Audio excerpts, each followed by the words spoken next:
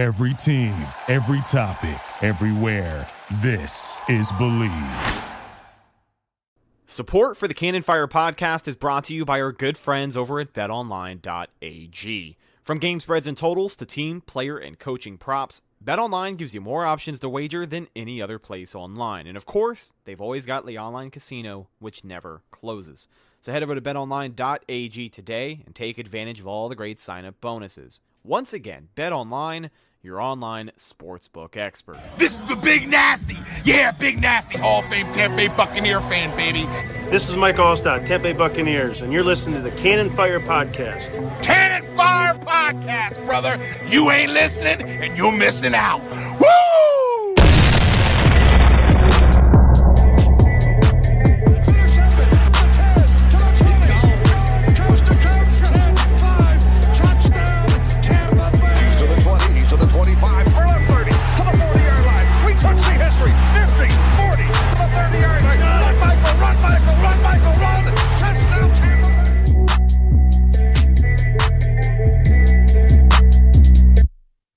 Welcome back, ladies and gentlemen, to a brand new edition of the Cannon Fire Podcast.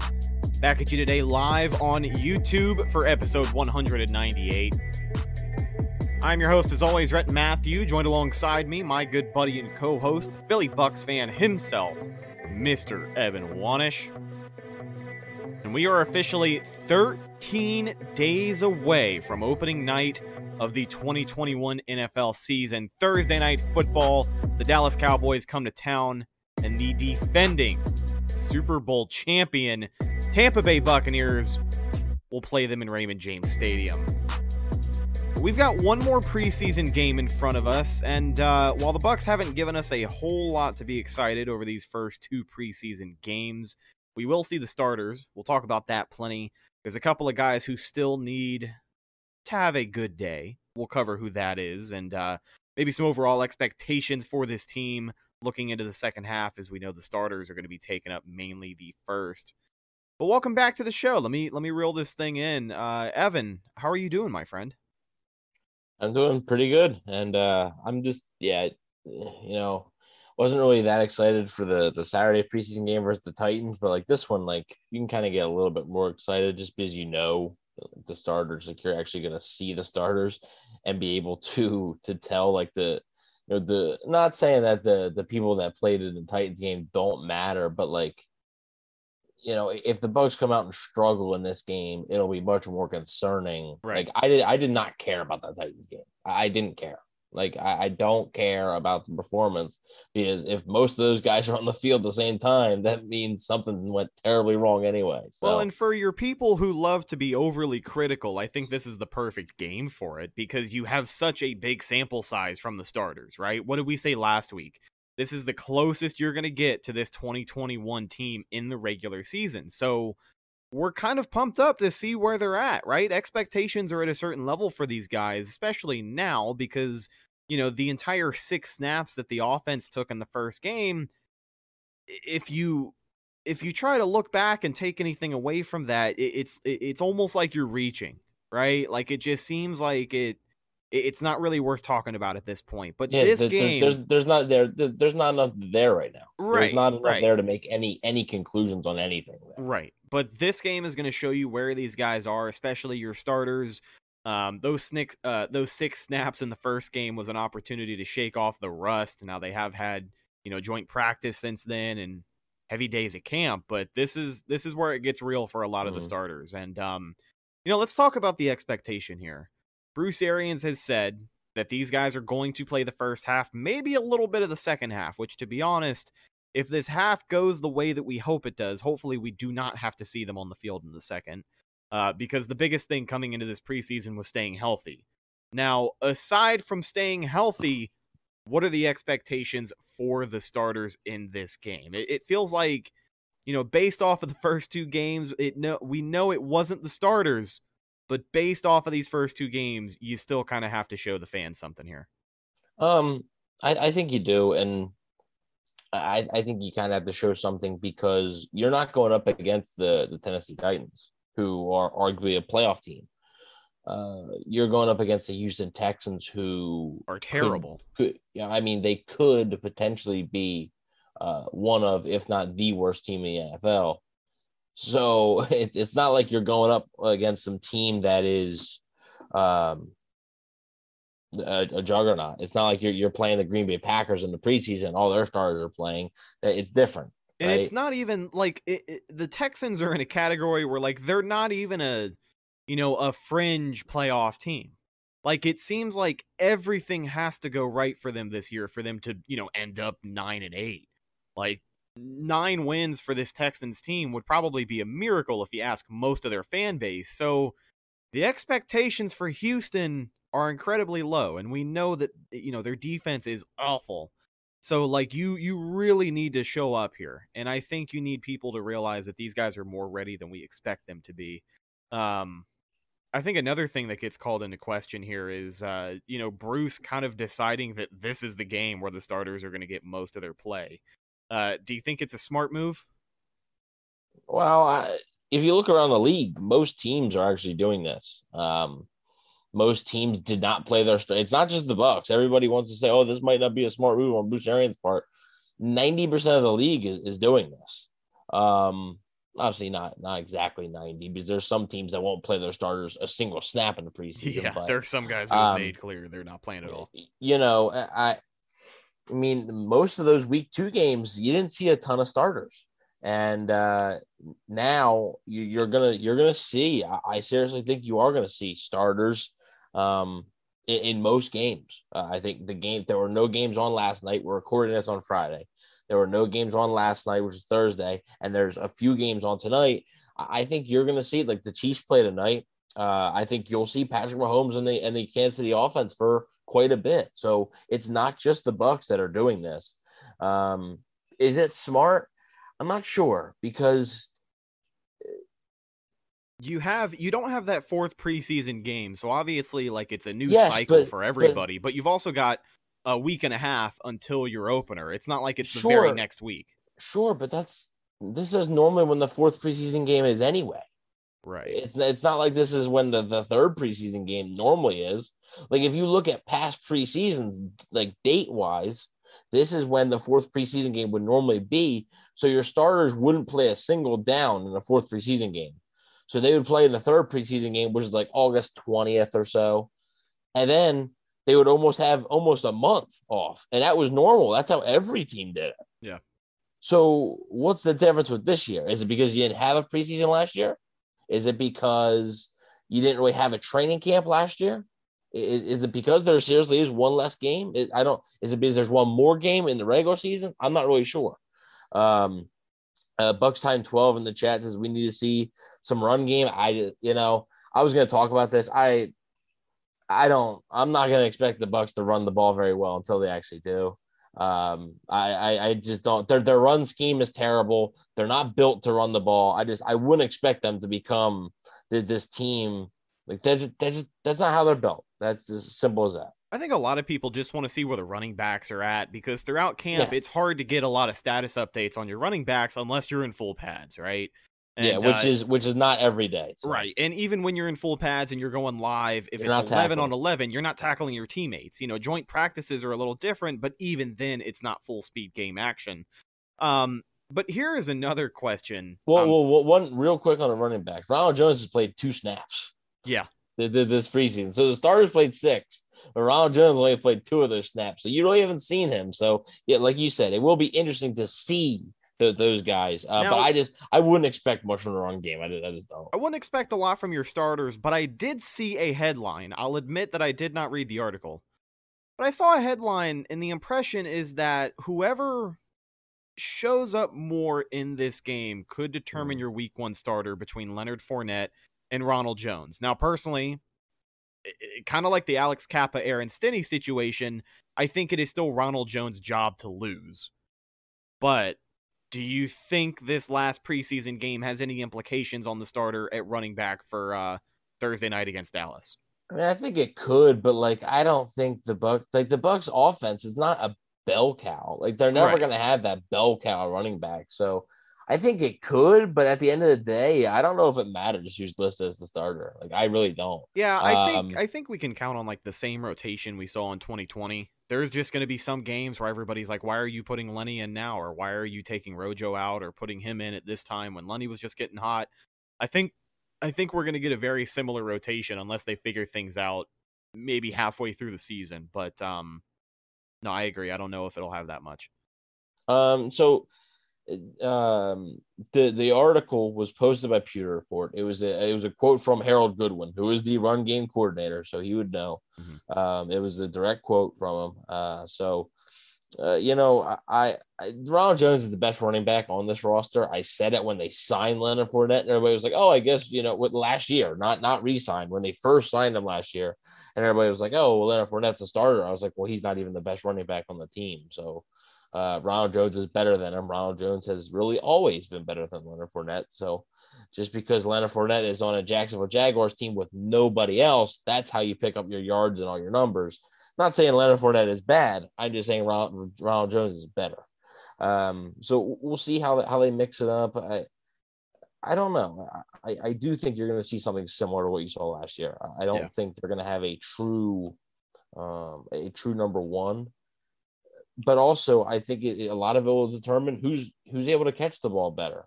But that won't be as big of a factor this year because you have Gio Bernard. So I don't know how much you're going to see those guys on third down, but I think that's going to be like almost exclusively Gio Bernard. I'm maybe, excited maybe to see like a third and short, you get Leonard Fournette in there. Yeah. But I think on third downs, you would just see Gio in there. And I'm excited to see Gio show up with the ones in this first half on Saturday. I want to see how he's used in this offense. I mean, even if he is just a, dump off out of the backfield kind of back, I want to see what he can do because he looked pretty good at camp. He looks quick. And, everybody's been saying it since they signed him. He adds another element to this offense. The Bucs did not have a steady pass catching back last year. We talked more about the drops that were had than the plays that were made when these running backs were getting passes out of the backfield. So if Gio can add something different, even if it's just a first down, right? Even if it's a critical third down, Brady goes through his progressions, and Bernard is the only guy there. He gets a first down, and it's like a 6-yard gain. I don't care. That's what he's there for, right? And I think that's what I'd like to see. He's already done that. He has. He did it in the first preseason game. He did it with, he did. That was the only first down the starters got in the first preseason game. Was a third down pass to Gio Bernard. So I guess what I want to see is what I've already seen, but I'd like to see it in a much bigger capacity. You know what I mean? Right. Maybe let him get a couple of catches. Yeah, I mean, he's done it with Blaine Gabbert as well. Like I said, I think he's gonna be their guy on third down. I don't think they don't trust Ronald Jones catching the ball. And I just don't think – I think they know that, like, Leonard Fournette just not it. Like, I think they like Leonard Fournette's hands more than Ronald Jones's, but I think they just know that, like, when you have Giovanni Bernard on the team now, there's less of a need for that. Last year, they really didn't have – last year, they had Shady McCoy, but, like, McCoy was kind of a shell of himself. This year – it's easier because you have that proven option who still has – I mean, McCoy obviously was a good player, but – he was also like kind of over the hill at that point. He was a good locker room guy. Gio Bernard seems to have more miles left, I should say, and he should be able to make more of an impact. So when you have that type of guy, that makes your two top running backs not being able to catch. That makes it a little bit of an easier pill to swallow. Yeah. Does OJ Howard get reps with the ones? Yeah, I think he does. I don't know how much you're going to see Cameron Brate. I honestly don't. I don't know if you'll see Brate at all, honestly. Yeah, I don't know what his deal is, man. They might take it cautious, and we'll see what happens. But I think you'll see Howard. I think you'll see Howard and Gronk. I don't think you'll see Brate. So that'll be important for him. We talked about his struggles on the show last week. After the Titans game, he had a few drops.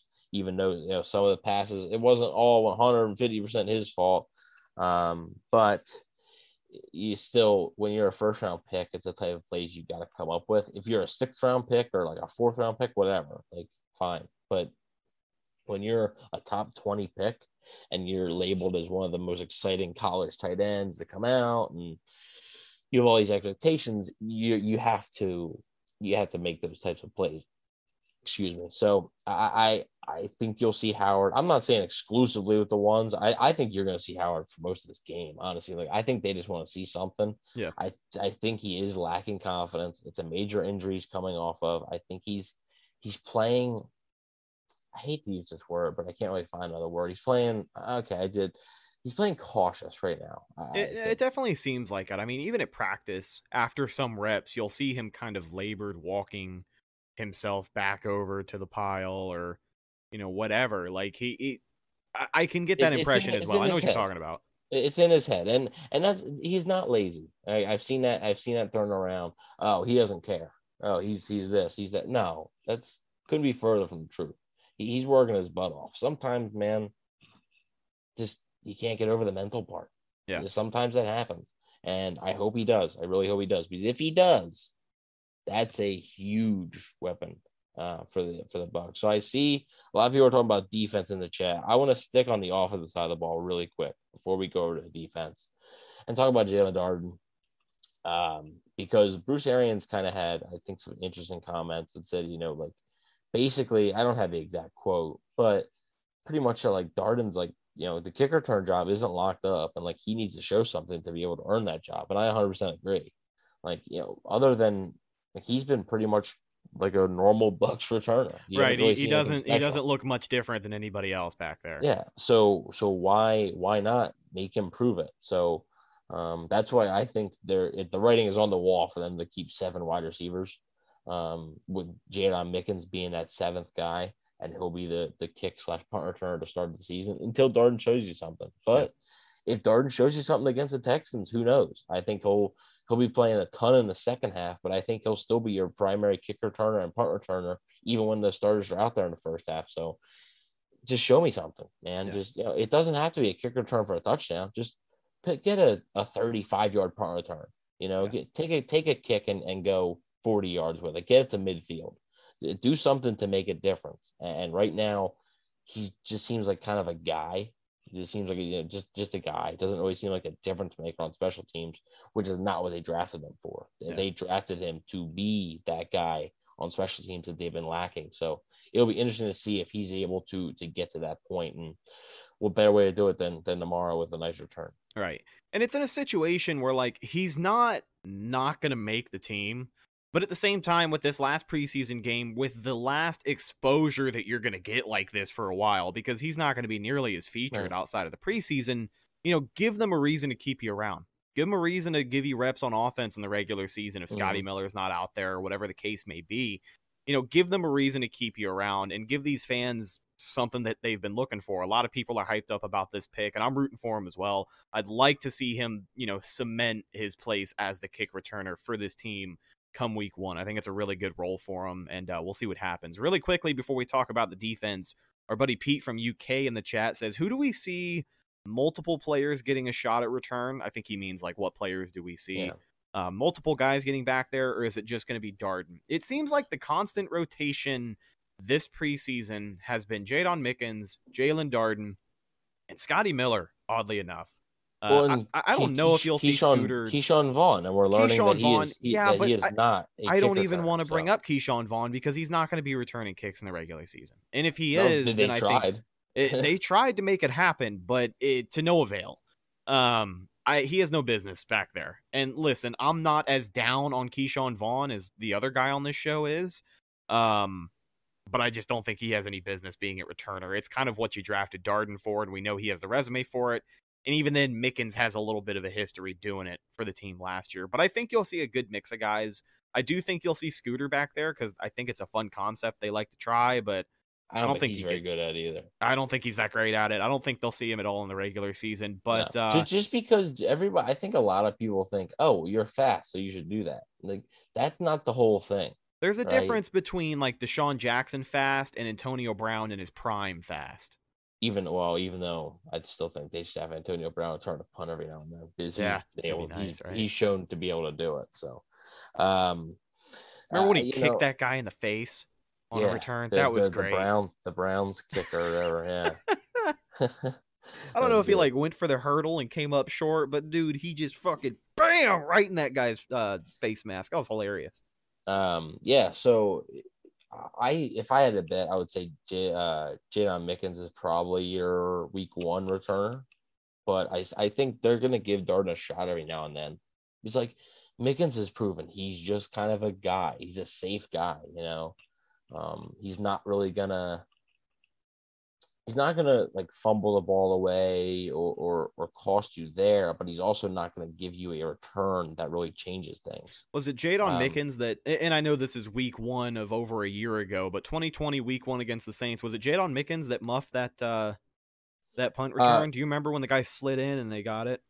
Yeah, that was Jadon Mickens and Mike Edwards, I think, collided. That was Mike Edwards' fault. Mike Edwards it was like, if you remember, Mike Edwards was like running and he had like his head up. He was almost like trying to catch tracking the ball. He was trying to catch like a fly ball that was over his head, you know, like in baseball. He was running like this. Yeah. And he doesn't even look. So like he runs right into Jadon Mickens. That wasn't Mickens' fault. So, you know, and that's week 1 with no preseason. So, I mean, just a nice reminder of how far we've come, right? Right. Well, yeah, we'll see what happens. But like I said, back to everybody thinks if you're fast, like, oh, you get to be a kick returner. Devin Hester wasn't like the fastest player in the league, but he was just good at it. Like, you got to get it, right? Scotty Miller doesn't really get it. Jadon Mickens gets it to a certain extent, but he's not like an elite. He's just returner. not a shifty. I don't even think he's a good returner. I think he's an average, he's an average punt returner. That's not what the Bucs are looking for.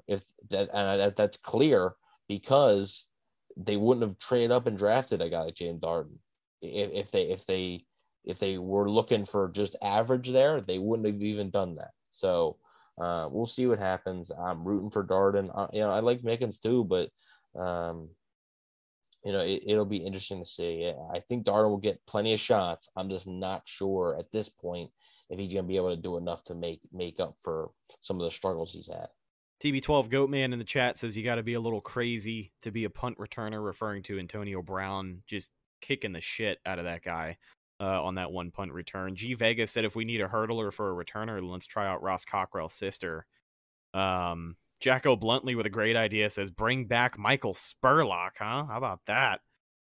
Not even a top 10 exciting play above this right now. Oh, shut the hell up. This guy hates kickoff returns for touchdowns. I think that's a top 5. I never see him, so I think that's a top 5 play in Bucs history, especially when Michael Spurlock broke the curse, man. That stadium went wild. I cover the Bucs, so I'd never see it. So I don't know what that feels like. One last thing I'll say about being a returner is like it's weird because to be built for the position and to do it the best that you can do it, your ball carrying vision has to be higher than the average running back. And I would say your speed, you have to be quick, but it's all about like acceleration, right? Like you got to kind of be able to make your cuts quick, direct traffic. Yeah, you got to be able to make a decision on what you want to do. Exactly. That's why the ball carrier vision just comes in so clutch. And that's the term that I use because that's what Madden classifies it as. But you know exactly what I'm saying, right? Like picking your blocks, picking where to go, directing traffic, and just finding holes that not everybody else sees. But hopefully that's what Jalen Darden can do if he goes out there and it makes a scene in this last preseason game, which is the hope. But let's talk about the defense. We've talked a lot about the offense. We covered special teams, even returners. Actually, we got some more special teams we'll talk about later. But let's talk about the defense while we talk about the starters. Is Joe Tryon going to be out there with the ones? I mean, I know a lot of people are like getting annoyed with the hype from this kid because it's man, he really hasn't played anybody. But who are these people? I have not seen this. Even throughout camp. Oh, dude, I've seen it. There's some people who are like, you guys are overreacting. It's preseason. He hasn't played anybody yet. What? Those people are lame. So just let them be lame. Let them be lame.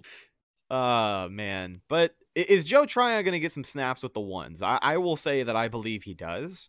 We've heard all about these fun looks that they bring out at practice where like him and Shaq Barrett load up on one side, or, we talked even before, you can kick JPP inside and have Tryon as your primary outside guy with Shaq on the other side, or rotating in and out when one of those guys might need a break. Just all the different looks and the possibilities on defense. You got to believe he's going to get a healthy amount of work in the first half. And if that is the case, The question then becomes, is he going to be running with the 2s and 3s, or is he going to get his work with the 1 and kind of be done for the night? I don't know if he's going to get a healthy amount with the first team, because that will require a lot of third downs and like third long, obvious passing situations. Because you're not going to have JPP exclusively, inside. And maybe he doesn't at all, because maybe that's something that maybe Joe Tryon subs in. Joe Tryon Shoyinka subs in for like a JPP or Shaq Barrett. Maybe he subs in, but maybe Todd Bowles doesn't want to give off that JPP inside or Shaq Barrett inside look right now. Maybe he doesn't want to give that away in the preseason. You got to remember it's going to be pretty vanilla even on offense. Yeah, so like that's something that I think you have to think about, that maybe instead of them doing that with Tryon Shoyinka on the outside and JPP inside, maybe it's just as simple as he's subbing in for JPP. JPP's not in one play and he is. Right. I think that's what you can see. I do think he'll get some starts with the 1s. I think you will see him with the 2s also. I think by the fourth quarter or so, he'll probably be done. I would guess he plays some in the first half, and then he plays pretty much the entire third quarter, and then he's probably done. But it'll be very interesting to see. Yeah. And I'm excited to see what happens, because I know it's preseason, like, and we get it, right? I literally just said 20 minutes ago that like the Titans game, I didn't care about the Titans game because it doesn't matter, right? We've said preseason doesn't matter, but some of the things that this guy is showing off are things that he's never showed before. Not even on college tape, because if he did show it on college tape, he wouldn't have been there at 32. Oh, for sure. So that's the exciting part, and I think fans just want to see more than that, and it'll be exciting to see. He's an exciting young pass rusher. Is almost, to me, like as good as like a not necessarily as like exciting as a quarterback probably, but like a young wide receiver, like a Mike Evans rookie year when he's catching all the touchdowns and stuff. Like I think fans want to see like the rookie pass rusher. Oh, he's getting around, getting the sack. Sacks are pretty, right? Strip sacks and everything like that. My bold prediction is still the same. So when it happens, Joe Tryon will get an interception this year. That's going to happen. That is my bold prediction, that he's going to get an interception.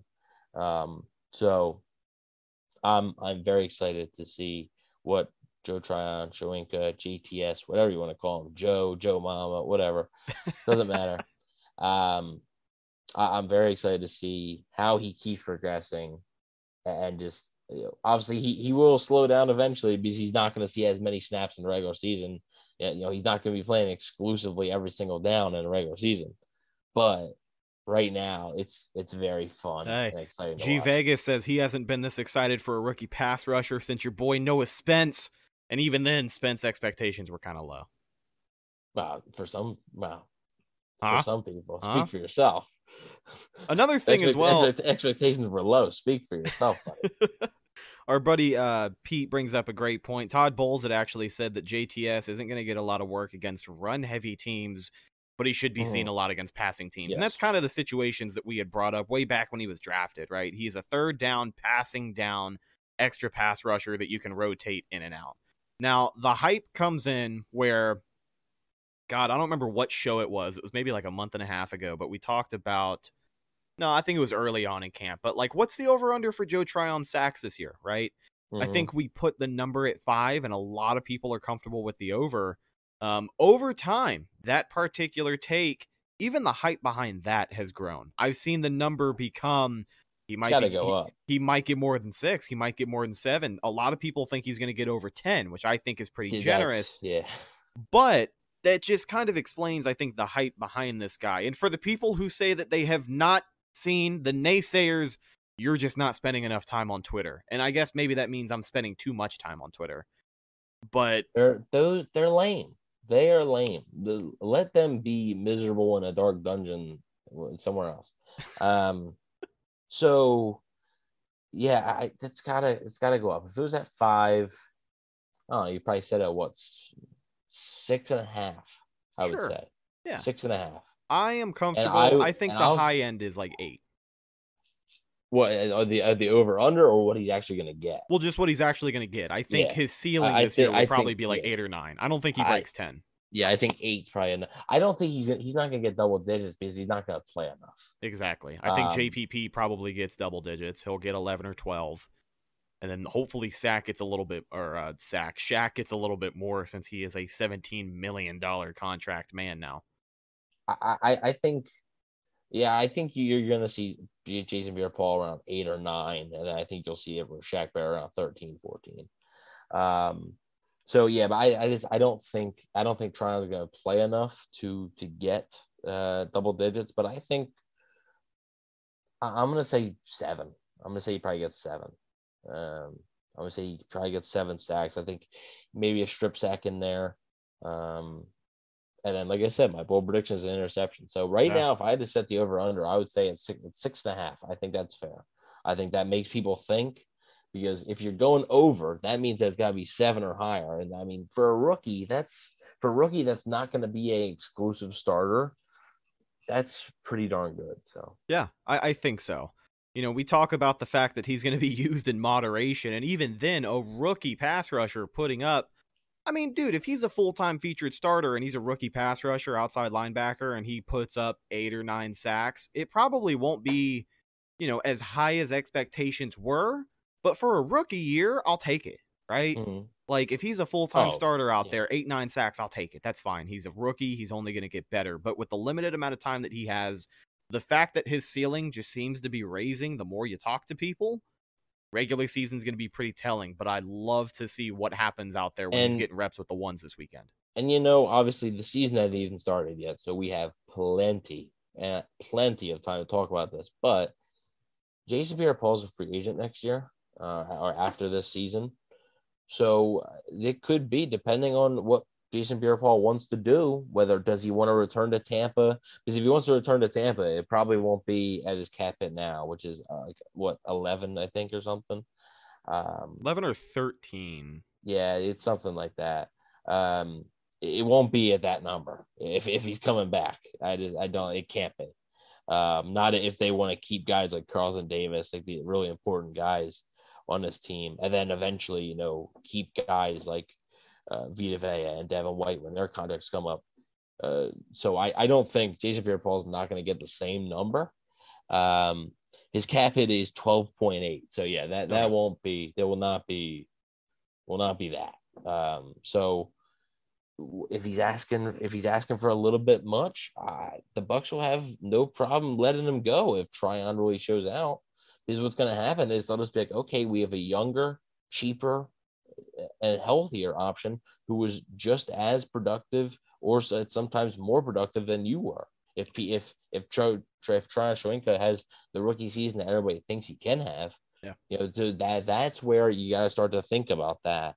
And, you know, the future, you know, Tryon Shoyinka was basically drafted to be the heir apparent to Jason Pierre-Paul. Now, does Pierre-Paul stick around for another year or does he walk? I think Tryon's production will really determine that. If Tryon goes out and has 2 sacks and he's playing a lot and he just doesn't really look like, you know, like starting tackles are really picking him up pretty easily and he's not really making much impact, that I think gives the Bucs more incentive to re-sign Jason Pierre-Paul or to go out in free agency and sign somebody else, because like, you can't count on Joe Tryon. But if he goes out 7, 8 sacks in a limited role, you're thinking, okay, if you put him in a full-time role, is this guy just going to get double-digit sacks immediately? Yeah.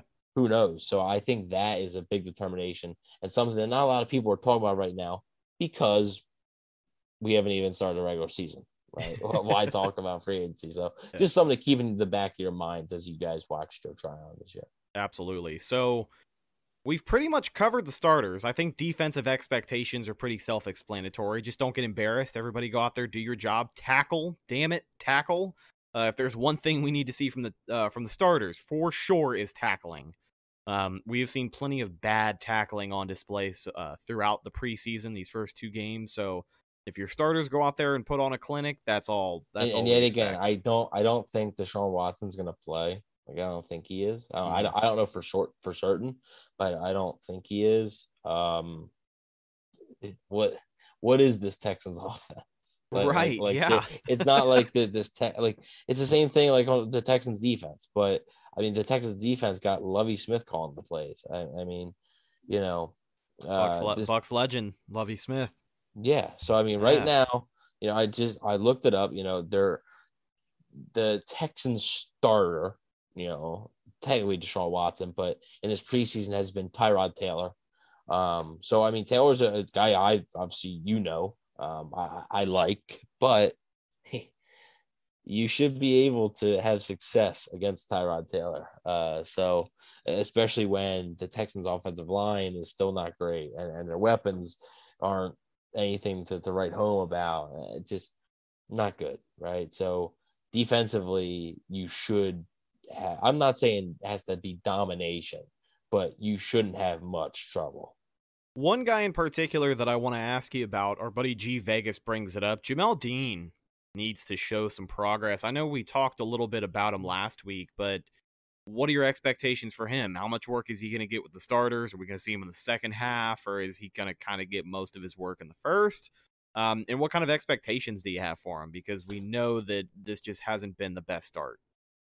Yeah, I don't know if he has to show progress. I just think it was telling. I think it was telling that he was out there with the third stringers or whatever. Yeah, that was telling. We don't know if Bruce Arians is telling the truth or they were playing some heavy tight end sets but I mean, yeah, he hasn't had the best camp out of Bucs corners. Carlton Davis and Sean Murphy Bunting have both been better, but you know, I still think he's my breakout player, so I got to sort of defend him here. Our breakout players are not off to great starts this year, huh? OJ Howard and Jamel Dean, both guys that might be benched by week 8. Here we are, 2 weeks later. So yeah, that just shows. Yeah, oh man. Well, I like I said, I picked Noah Spence probably like 3 years running, so that never worked out. I think you picked OJ Howard like the last. Dude, OJ Howard's been my breakout player. I think 4 out of the 5 years that we've done it. So I want to see I want to see Dean. The tough thing is I don't know how much you're going to play him in nickel. So we'll see what happens there because he's mostly going to be outside. And this Bucs defense is probably going to be a nickel most of the time during the regular season. I mean, especially, and I mean, I'm talking about particularly in this game. I mean, right. The Texans, even their running game isn't nothing spectacular. So we'll see what happens. Don't they still have your number 1 overall fantasy pick from a few years ago? David Johnson? Yeah, isn't he still in a Texans uniform? I think he is. And Laramie Tunsil's still on that offensive line. Somebody else brought that up. Yeah, I mean, other than that, like, there ain't nothing there. Like that's one guy. That doesn't matter. I'll never forget that year that you drafted David Johnson. I know you won't either. Are you sure? But who didn't? I mean, okay, that's a nice beard you grew back. Well, why'd you have to shave it in the first place? Oh, let's not do this. Okay. By the way, shout out to everybody who registered for the Fantasy Football League this year. We opened up registration for the CFP League, and we were able to get it filled up. If you are in the chat right now and you're in the Fantasy League, let us know, man. We're going to have some info on the draft soon, and maybe we'll do a little live stream of it as well. But, yeah, shout out and good luck to everybody who signed up this year. Excited to get that going. Yeah, and Tony Saylor says, big ups to anyone who has watched all 4 quarters of each preseason game. I have to. So, thanks, Tony. Yeah, I have to. So I do, unfortunately. The Bengals game wasn't too bad. And honestly, like, the Titans game was a little bit boring, but that home stretch was just depressing. Watching it, though, I feel like live was probably a little bit worse. Yeah. Watching it on TV, it wasn't as bad as I thought. Maybe I just had such low expectations. I was like, this is going to suck. Like, I don't want to watch this. And like, I have to watch this. And maybe I just had way too low of expectations, but I can't wait for it. I was like, okay, that wasn't as bad of a watch as I thought it was. So maybe it's just you. Nah, it was bad. I was there in person, and even though I was drunk for the first half, it was bad. Bucks' biggest weaknesses going into the season are secondary and offensive play calling. I don't really have an issue. I guess a lot of people like to always criticize the play caller. Every time I see a first down run with the middle for 2 yards, I chug. I mean, look, it's, I don't. Do fans want to see just Tom Brady throw 60 balls every time? Yes. I don't. Yes. Okay. They do. Then his arm will fall off by week 11. So, right. But not everybody understands that. I mean, Tony, I'm sure Tony does. Yeah, but, Tony's a smart guy. It's just not that simple. And I understand, like, the runs on first down and stuff, but not every pass, not every first down can be a pass. It can't be. So you got to break it up somehow. It's just the run scheme is just not good enough. That's really what it is. Jacko bluntly says we need to draft a playmaking safety. I mean, well, they did 2 years ago, Antoine Winfield. So, I mean, they have Mike Edwards there. So those are two playmakers. So, yeah, he is not a creative play caller at all. I don't get the Leftwich hate, man. I really don't. Well, I think for a lot of people, a comment like, I don't know where you guys are getting all this nonsense that we're going to use motion this year. When your offensive coordinator says something like that after statistically being a better football team playing motion the year before, a lot of the people who dislike him are going to dislike him even further. Sure, but what you say is different than what you actually do. Yeah, and that's very true. But a lot of people like to listen to press conferences and put all their eggs in one basket, which this coaching staff has proved can be a mistake because they do not always tell the truth. Sure, I feel like Byron Leftwich, like, he gets way too much criticism. Like, I will also agree to that point. Yeah, like, you would think he is, like, you want to see some bad offensive play callers. There are some worse offensive play callers in the NFL right now. There are. There's a reason Byron Leftwich is going to be a head coach within probably the next 3 or 4 years. Like, it's going to happen. Whether it's in Tampa or not, who knows? But it's going to happen. Do we believe that Leftwich is calling the plays, then not BA? Oh, Leftwich is 100% calling the plays. Bruce Arians is not. That was part of the agreement that Bruce Arians made with the Glazers. He said, when I come back, I'm not calling the plays. So, he gets Leftwich gets way too much hate. And, like, yeah, I understand that a lot of it was Tom Brady last year, but people think, what do you think? Leftwich just sat there and just said, hey, Tom, do whatever. No, Leftwich was involved in it too. So he's not getting really any credit, I don't think. I think all the credit's really going to Brady and Arians, which rightfully so, it should be to a certain extent, but I think Leftwich is being really left out because he's kind of like the pinata. Byron is not ready to be a head coach, which is exactly why I said 3 to 4 years. Yeah, he's definitely not going to be a head coach anytime.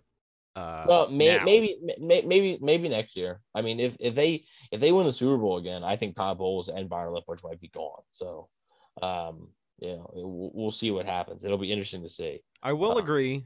I do think that Byron is an easy target. Like you said, you compared him to like the pinata, right? I will agree. As far as this coaching staff goes, we haven't seen as much uneasiness out of Todd Bowles. People don't really critique him nearly as much.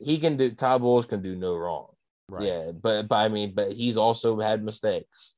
Look at that first Kansas City game, right? Yeah. Look at the New Orleans game in Tampa. Those were defensive malpractices. Okay, they literally were, but nobody talks about it because Todd Bowles is a fantastic defensive coordinator, but nobody talks about it because he's like the golden boy, and Byron Leftwich is the whipping boy essentially. I want to get your thoughts on another rookie, number 2, Kyle Trask, University of Florida Buccaneers 2nd round pick. How much playing time? Boys. Huh? Speaking of whipping boys. How much playing time is Kyle Trask going to get? Because I can tell you one thing. In the second half, he deserves probably most of it.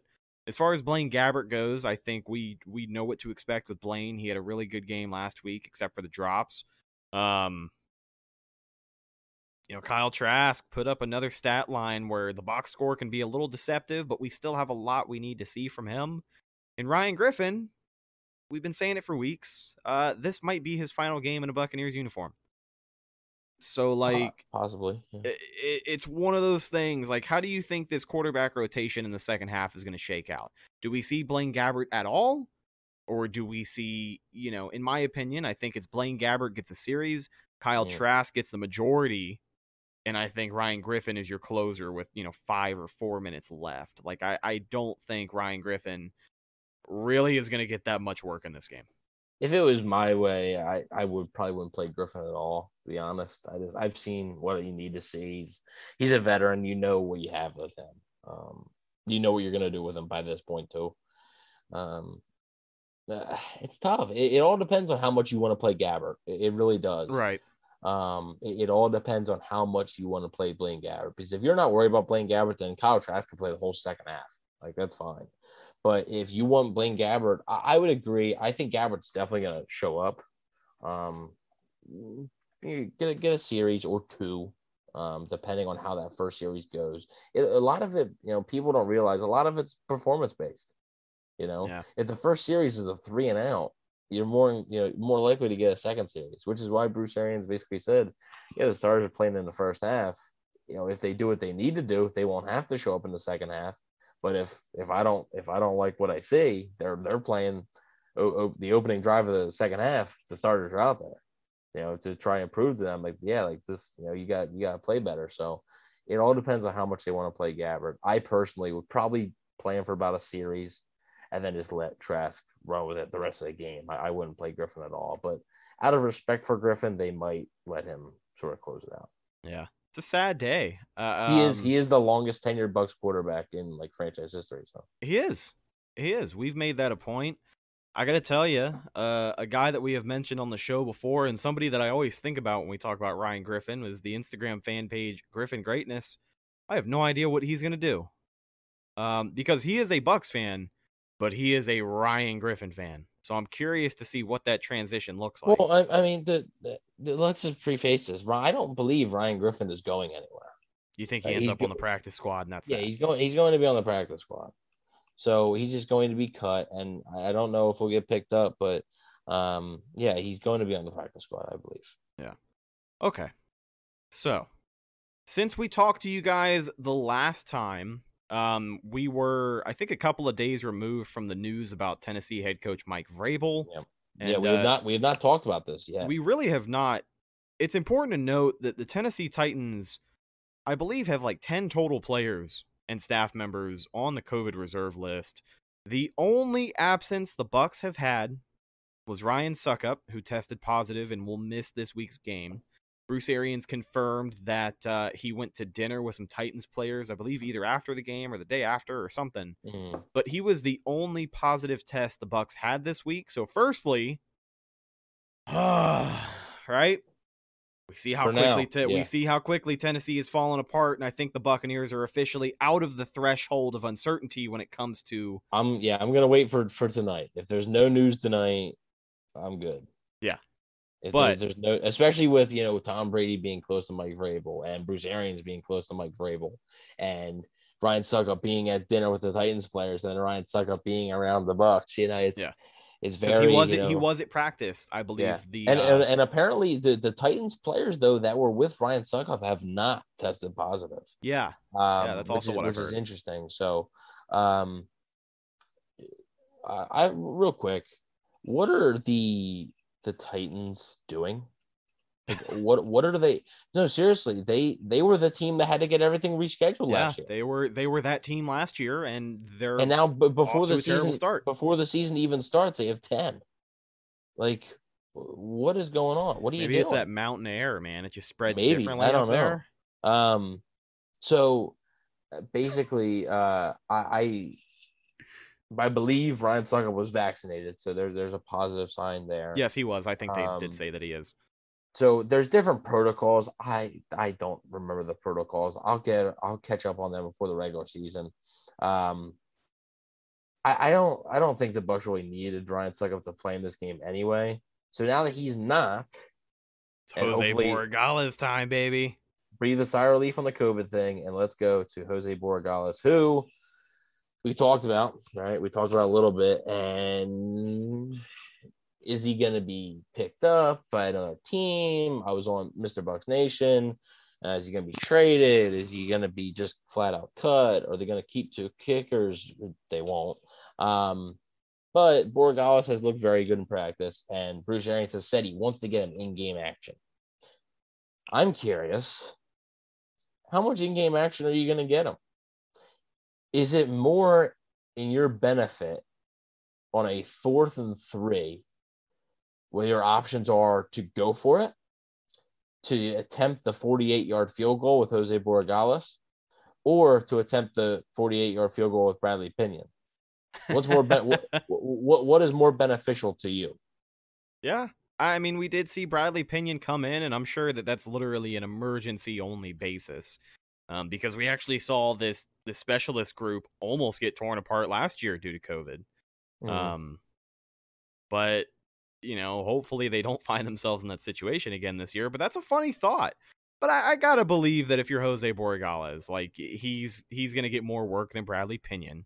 No, the 61-yarder that you put Bradley on did not go good. It probably wouldn't have been good from 35 yards.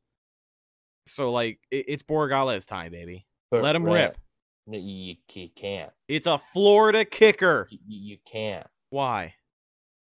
If you do and he nails a 50-yarder, that gives another team more incentive to pick him up. Yeah. If you hide him and don't have him kick a single thing, what is the team going to base it on then? Practice kicks? There's nothing to go off of. Just some camp stuff. But everybody makes kicks in camp. Yeah, but if you see he just kicked a 60-yarder, and the Bucs cut him. Okay, yeah, we're going to pick him up. Get him for peanuts. In an actual game, how much are they going to showcase him? Are you going to show? It might be more beneficial to the Bucs to just either go for it or let Bradley Pinion kick it. It honestly might be. It honestly, I think Borregales will get some kicks if it's like an extra point. Yeah. Or I think he does. I think he's like a really primary guy. Or like a really short field goal. But if he goes out there and nails a 48-yard field goal and then nails a 45-yard field goal, how is that benefiting you? In a game that doesn't count, you're just gonna risk it. You're gonna have a higher risk of losing a guy that you might want to keep. So I'm not really sure. So let's see, hide Jose and let Brad kick Jose to IR. You can't do that. He is not injured. So you will get fined. You will get, that is very frowned upon. That's illegal. That'll be a potential losses of draft picks maybe. He won't, so we'll have to see. But he's not going to clear waivers if he goes out there and really shines. So I think if the Bucs truly want to keep him, the best thing is to just don't send him out there. Yeah. Just don't let him. I definitely like the idea, and it's a viewpoint that I haven't really thought of until now because, as the hype with any new player, you just want to see what this kid is capable of, and I would love nothing more than to see him from the logo just nail it. That doesn't mean some team won't pick him up, even if they don't let him kick. That doesn't mean that, right? Well, I'm not saying that. It just higher your chances that he's gone quicker. Because a team that is looking at in-game action will be more likely to be like, okay, let's take a chance on him. Right. Rather than if they're like, oh, he's only kicked in practice. Like, we don't know if this guy can actually do it because he hasn't done it yet. So that is where I think it could benefit the Bucs. As we start to wrap things up before we get to Evan's take bag, Tony with a great question here in the chat. How many scoring drives do the Bucs have on Lovey's cover no-1 defense? If the first unit has to punt on Saturday, I think Leftwich should resign. He's kidding, kind of. But that's a great question. How many touchdowns do you think these guys are going to get? Specifically the starters. I'll say it. I'll say it like that. How many touchdowns over the first half is going to make these fans happy? One, and maybe a lot of the run game. With this fan base, that'd be like 7. So. Right, yeah. I will say 2. I'd like to see 2 touchdowns in the first half. But if you give me 1 touchdown and, I don't know, the second quarter is just running the ball, right? Like your running back, it's over 10 carries, then I'll take it. But I got to see at least 1. At least 1. Show me a deep ball from Brady to whoever the hell. I don't care. But show me that Tom Brady can sling it still, which he can. He can. But just show me, right? Just let me see it. Let me see it. So the Bucs tied 12, so I feel like the Bucs will start this game rusty. Hope I'm wrong. Well, it's a preseason game, okay? Like, even if they do, yes, you want it. Like, this is the game you want to see them, you want to see them succeed in. Like, I get it, right? But at the same time, let's relax, okay? let's relax a little bit. And also, Rusty, I mean, yeah, they didn't play versus Tennessee, but like the joint practices were essentially the same thing as the preseason games. So they played in those. And the So I don't know. starters, between the 2 days, I know the first one wasn't nearly as good, but the starters looked good at the joint practices. They still played. Yeah, it's a game essentially. So, I was gonna say I need at least 17 points out of the starters. 2 touchdowns and at least a field goal. Yeah, that's what I need. At least 17. I like it. And to say, yes, this is the Texans, but this is also the NFL. If they punt, it's not the end of the world. Like I think fans are just expecting this massacre, and it like chill out, okay? If the Bucs score 2 touchdowns and a field goal, but they punt one time, are you gonna be freaking out over that punt? Like, come on. Yeah. And also, a lot of it's determined on the defense. What if the Texans take up all the clock? Just like seriously, what if the Texans take up all the clock and the Bucs are only able to get 1 touchdown and a field goal? Are you gonna freak out? Yeah. Well, first off, I'm gonna call Houston a bunch of dicks because that's not how you play preseason football. But well, how is it not? What if it just happens to be that way? I know. I'm just kidding. I picture in my mind Houston purposely taking up chunks of clock. The time of possession split is 25 minutes to 5 minutes. The Bucs started slow all last year. I want them to come out swinging. There was no preseason or training camp last year. Well, that's also not true. I'm sorry. That's not true. They scored the opening touchdown versus the Saints. They scored the opening touchdown versus the Panthers. Those are the first 2 games. They scored the opening touchdown versus the Broncos, Chargers, Bears. So I mean, the first 5 weeks of the season, they scored the first touchdown of the games. That's not true. They didn't really have a problem starting fast. But also there was no preseason, there was no camp. So if we're going to talk about them looking slow, it's because they didn't nearly have hundreds of reps that they have been getting over these last few months. But they didn't look slow. They didn't look slow. And I mean, who the hell cares? They put a ring on that season anyway. So like, that season's done. Whatever. That's a championship season. Whatever. Like, we're moving on. Last year does not matter. And if the Buccaneers think last season matters, then this year they ain't getting close to the Super Bowl. If they still think last year matters, it doesn't, right? And I'm sure that's what the coaches have told them. Last year, what you did last year does not matter. It doesn't. Everybody is going to be 0-0 on September 9th. Everybody is, and everybody's going to have the target on your back. So it doesn't matter what happened last year. It's a completely different year. There's going to be completely different scenarios, complete different problems, complete different areas of strength. It's a new year. There it is. Every single week here on the show, we wrap things up with our newest segment. It is Evan's Take Bag. Do you have one this week? I have 2 things, and it's there we go. Take. It's sort of not necessarily. I don't know. Maybe I am taking digs at the fan base, but I kind of feel like this fan. It's something I've been thinking about. I think the Bucs' 8-game win streak last year was great, right? Like, obviously fantastic. But I also think it was kind of a curse because what happened was obviously the playoffs. You need to win 4 straight. I get that. That's all fine and dandy. But the 4 straight before that, and just the way they did it, they didn't have much trouble. Fans are feeling like when I talk to fans about the season and just even like seeing the reactions of the preseason, they start to feel like invincible. Like nothing can go wrong. No one can beat the Bucs. And that is, you can't go into the season with that expectation. Well, that's why our season predictions were ripped to shreds because. Yeah, exactly. People are like, oh, what are you talking about? Like, dude, I picked them to go 13-4. Like if they win 13 games, it'll be the most wins in franchise history in a single season. Yeah, like, and that's a bad year according to a lot of people. Like, come on, like that's why I think like the 8-game win streak, like they haven't had a loss in like what not necessarily a year, 270 something days. Yeah, so what is that, like 9 months or something? Yeah, they haven't had a loss. I mean that sort of has fans, I think, feeling like nothing is going to stop them. I will tell you that the confidence factor, every game is going to be a blowout, and like I understand having expectations, like I get it, but chill the expectations a little bit. They're not going to be beating everybody by 25 points. Here's the thing. and I'm not defending this behavior because I feel the same way that you do. That's why I also picked them to go 13-4 this season, because we are Bucks fans who have been around the block, who have seen a thing or two, and who have predicted this team to go 9-7, and they went 5-11. So I gotta say that a lot of this comes from the feeling of, one, a goddamn Super Bowl title. Like, any team that wins the Super Bowl is by default the best in the NFL. But look at it this way. Do you remember in 2020 when the Bucks signed Tom Brady and then they got Rob Gronkowski?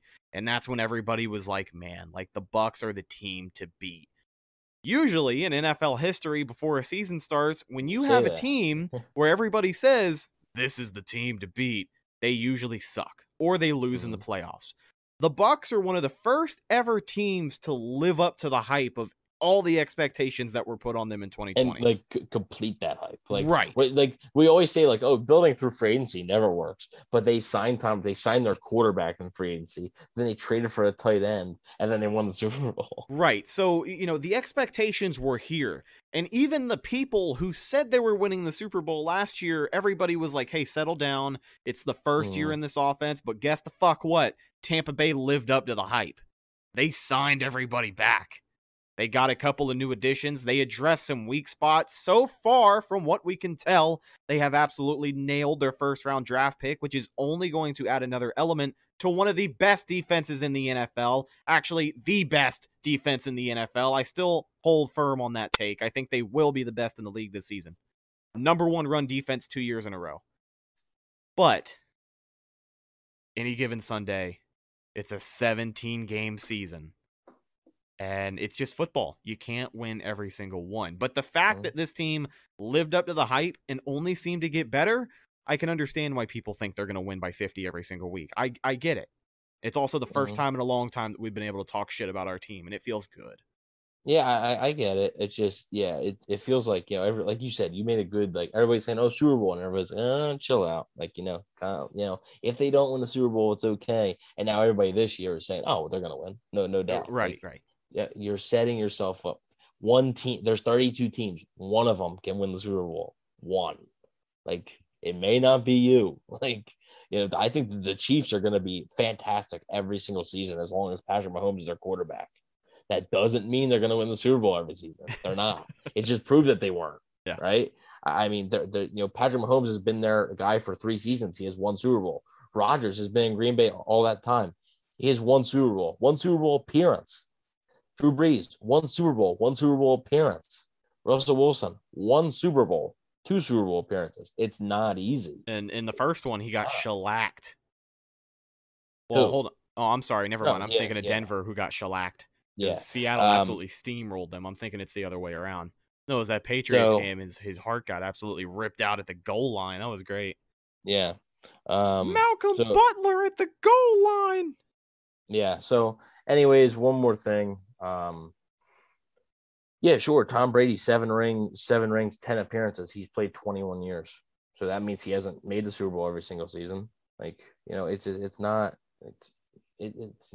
like, relax. Okay. The other thing, and this is to I don't consider these guys Bucks fans. You know who you are if you're listening to this. Anyone cheering for Jameis Winston is not a Bucks fan. Was never a Bucks fan. And I do not care what people say about this take from me. You cannot cheer on Jameis Winston's success, because cheering on Jameis Winston's success is also cheering on the New Orleans Saints' success. It is. It just is. I don't. No, stop. Don't do it. If you want to consider yourself a Bucks fan, fine. But, like, you can't be a Bucks fan and also be rooting for the division rival's quarterback. You can't do it. I don't care if you like them in Florida State. And if you're a Bucks fan, you can't root for this guy right now. If he went in the AFC and went to the Steelers or whatever, fine. God, I wish he did. He's not on the Steelers. He's not on the Steelers. He is on the New Orleans Saints, with players that every Bucks fan tries to clown, right? Cameron Jordan, Michael Thomas, Marshawn Lattimore, Sean Payton, they all try to clown him, right? He is going to be trying to win football games for them. He's the face of their franchise now. Why are you going to be cheering him on? No. Like no. Like, I'm sorry. Like, no. Stop. Is my take and where I sit on it. I agree with what you said. If you are a Bucs fan, I don't think you should be cheering for Jameis this year. Bucs Time said it in the chat. Jameis Winston literally went to New Orleans to stick it to the Bucs. He was upset that they didn't want him as their franchise guy. That was part of it, I think. It was also a good situation. It was a huge part of it. It was a good situation for him, though. It was a great situation. Behind Drew Brees and Sean Payton, that's.